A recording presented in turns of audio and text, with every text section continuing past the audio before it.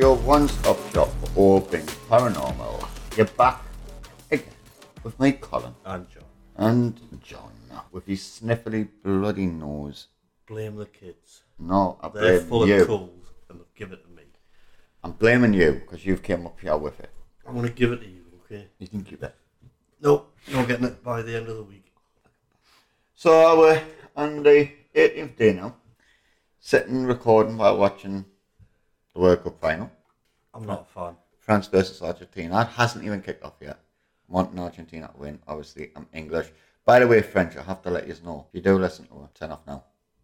Just not a fan of yours. Not a fan these days. All right, come back in 6 months' time. Only joking. Maybe not. But anyway. Just a little bit. Just a little bit. So, we're back on our 18th day. We're getting closer and closer to Christmas. Next Saturday, I believe, is the 24th. Yeah. So, just on that week. Still too long. Just on that week. I heard something on the radio today, right? Did you really? Yeah. I heard it today and I thought, oh, I've got to speak about this in a podcast. There's families out there that do rehearsal dinners for Christmas Day. I would love to be one of them families, like part of that family who's doing a rehearsal Christmas dinner before Christmas Day. You're getting 2 Christmas damn dinners. The reason they're doing a rehearsal, though, is because of the final. It's going to end in tears, isn't it? There's going to be fights. Well, that's it. You can rehearse it, but what you can't rehearse is all the emotion and the alcohol and then the arguments, and someone brings something that happened during the year up and it's like, I remember when you done this and I'd never forgive you for it, but I still love your family. And then that ends up in a big argument and Christmas Day is shattered within 5 minutes on the night time due to adults being adults.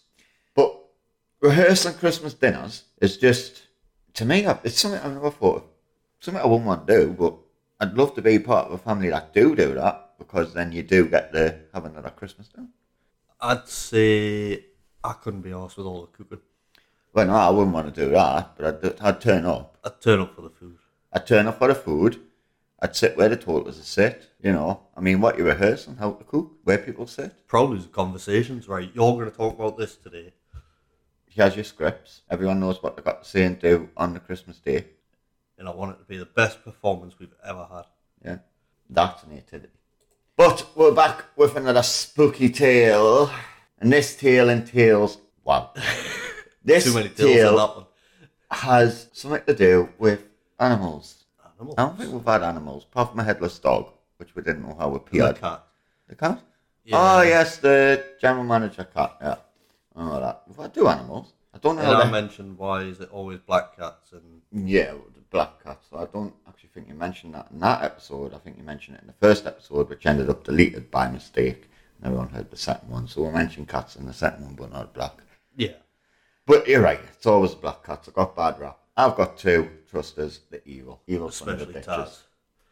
Taz. Taz. Look, he's not far behind. Fluffy is definitely not far behind. I mean, my legs have been savaged over the past couple of weeks. Well, yeah. I mean, you've been coming for 2 weeks doing this podcast, and you've been getting scotched to hell. Yeah. Which is quite great. And you're actually going to finish the Christmas countdown with her. You're going to get to say Merry Christmas to all the Well, I was cheerful going to people. say, I'm not sacked now, so... I was going to start you, but I get bored talking to myself. Why? You do it all day, every day? That's why I get bored.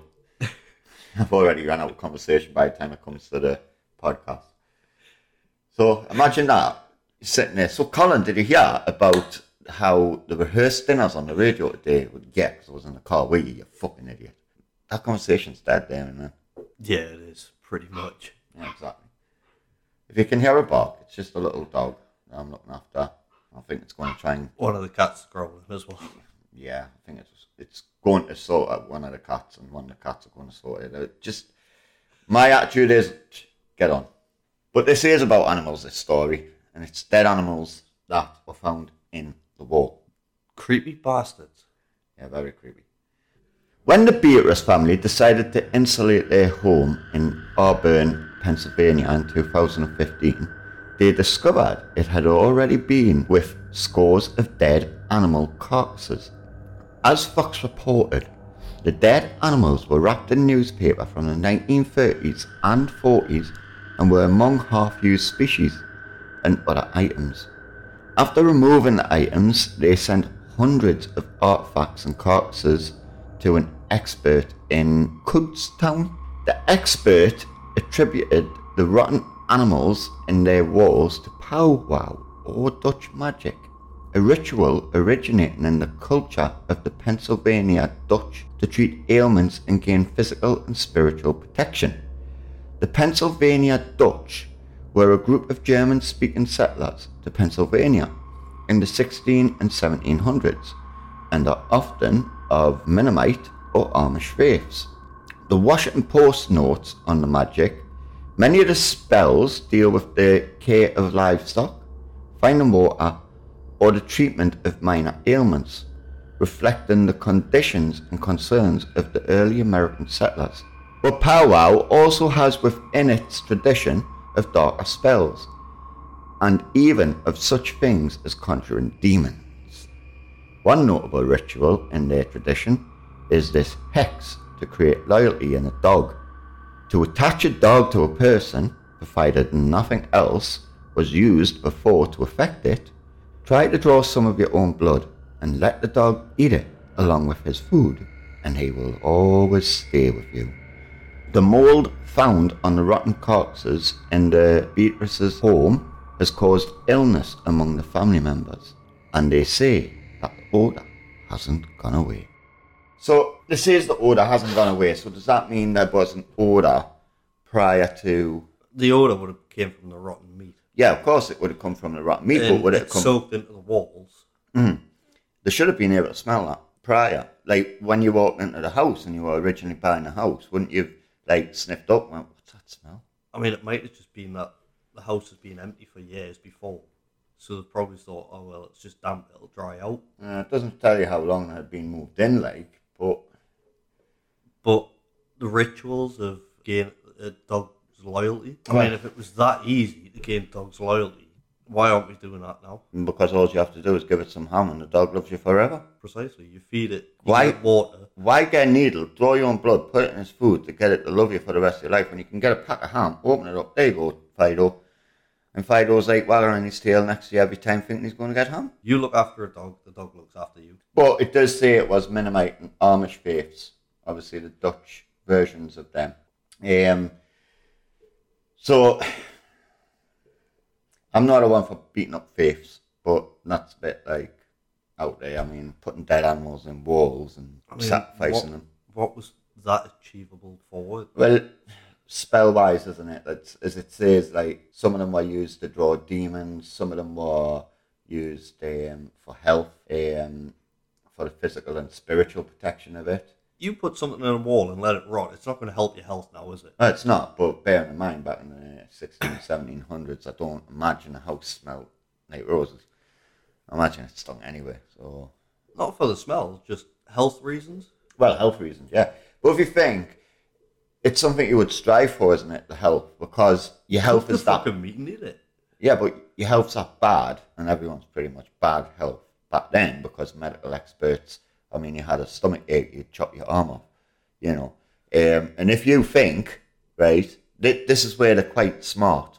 If you go back to, like, medieval times, some of the remedies there was to eat a bowl of worms, you know, for stomach acid or something like that. To stick a dead animal in your walls is a lot easier than eating a bowl full of worms. I wouldn't do either. Well, I wouldn't do either, but we're lucky we've got penicillin these days.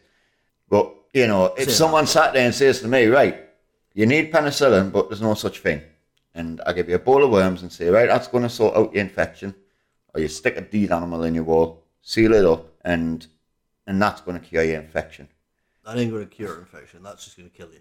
I'm going to go with the dead animal. I'm not eating them worms, as long as I don't have to kill the animal, and the animal's already dead. You'd like to kill an animal? Oh, God, no.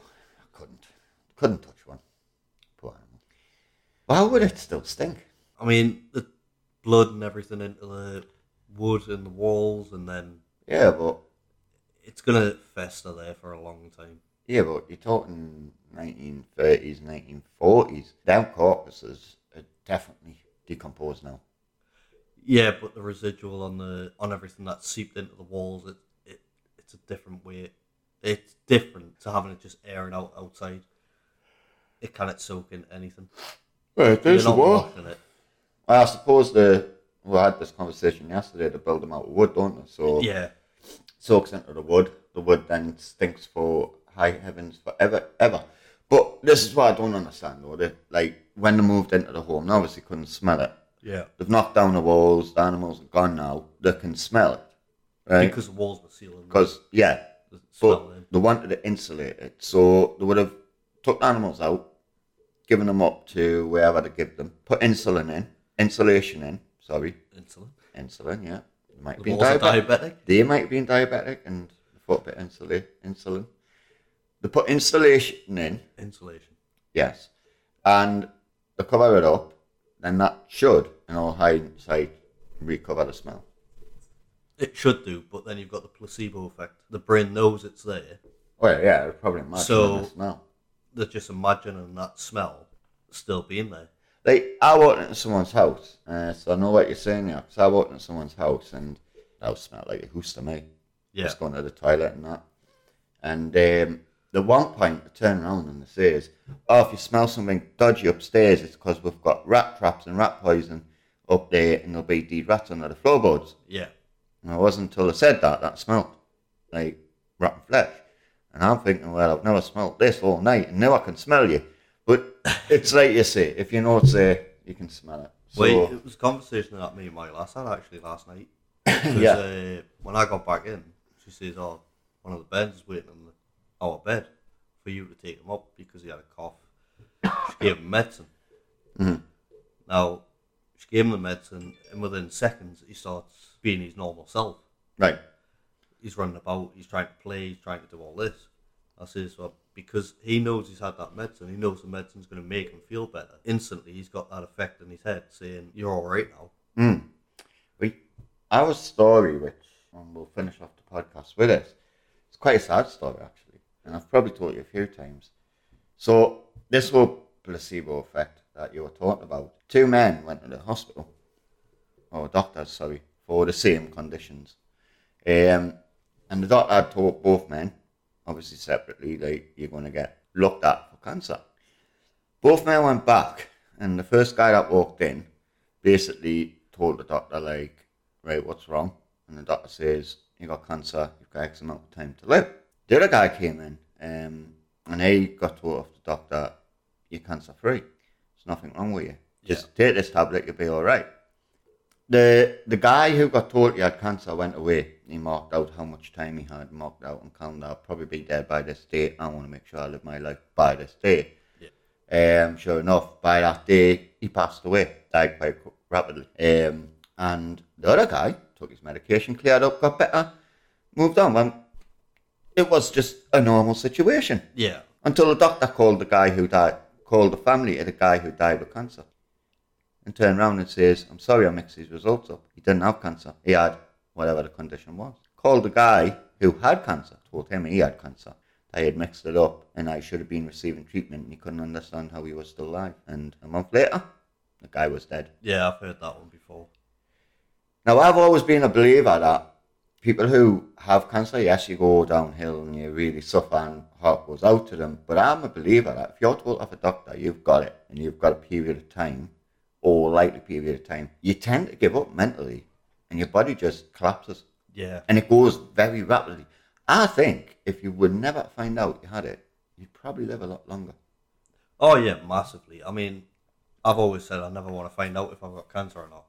Yeah, because it's a natural reaction. I'm going to die. What's the point? You give up. As simple as that. Yes, there is treatment out there. It might prolong your life. But no, I'd rather not know. Wait, I've got a family member. It was down Coventry, I believe. He's had cancer for over 12 years now. He's been told he was going to die, and he's adamant he will not die until the cancer's ready to take him. He's been on death's bed numerous times. I mean, numerous. And they can't give him any more treatment. They've told him the last treatment he had for it is the last. He is going to die with it. And this cancer, 12 years later, he's still going with it. But that's the thing, the doctors turn around and tell you they won't do anything further. Mm-hmm. You're then sat there going, well, why do I pay my taxes? Why do I pay so much in tax? I suppose in the doctor's head is that if you're going to die of it, and they give you a tablet which is costing £100 say per prescription, couldn't that £100 be spent better elsewhere? Well, no, because we've been told that we've been told that they've got a cure for cancer. Well, yeah, I've read that, but it still hasn't been rolled out because it's so expensive. It's so expensive. But is that value more valuable than the person's life? I think to say it was one of your family or my family. No, you're obviously going to stand there every day of the week and you say, no, my family member is worth more than any £100 that's going to cost them. Oh yeah, I'll pay it myself if you had the money. But I suppose if you went round a bunch of people and turned around and says, look, people who are dying of cancer is costing £100. The GPs and your NHS are already really, really struggling and et cetera, should we continue to give them this medication or do we withdraw it and use it in better areas? 90% of the people, if they haven't got people who are suffering with cancer at the time, are going to say just, well, if they die, and what's the point of giving medication? It's sad and it's horrible and it's just a horrible situation, really. Oh yeah, but again, I wouldn't want to know. I don't think any of my family would want to know. Well, I have said from day one, if I found I had cancer and it was like a high percentage I was going to pass away and I could have treatment to try and survive, I would choose to have no treatment. I'd accept my fate. I'd accept my fate. I've got a philosophy: when it's your time, it's your time. Yeah, I would accept my fate. If it was, say, like a 20% chance of death, I'd go for treatment. I'd be like, right, that's really good odds. But if it was like 80% or 60%, I'd be like, no, there's no point. I've had a good life to what I've lived, Say bye to people and prepare for the end. But we're left on a sad note there. Again. We are Spook Squad. We're not the Happy Squad. As you can probably tell with our personas. If you would like to leave a message or join us and know what's going on, if you jump over to our website, which is spook-squad.com, you'll find our blog posts, you'll find our comment section, you can find all episodes on there, or you can jump over to our Facebook group, which gets regular updates of episodes coming out, and that's l.c paranormal. We're also on Instagram, which is, again, that's Spook Squad NA. And join us there. If not, would like to say thank you so much for joining us. Take care, stay safe, and don't let the spooks scare you. Goodbye. Bye.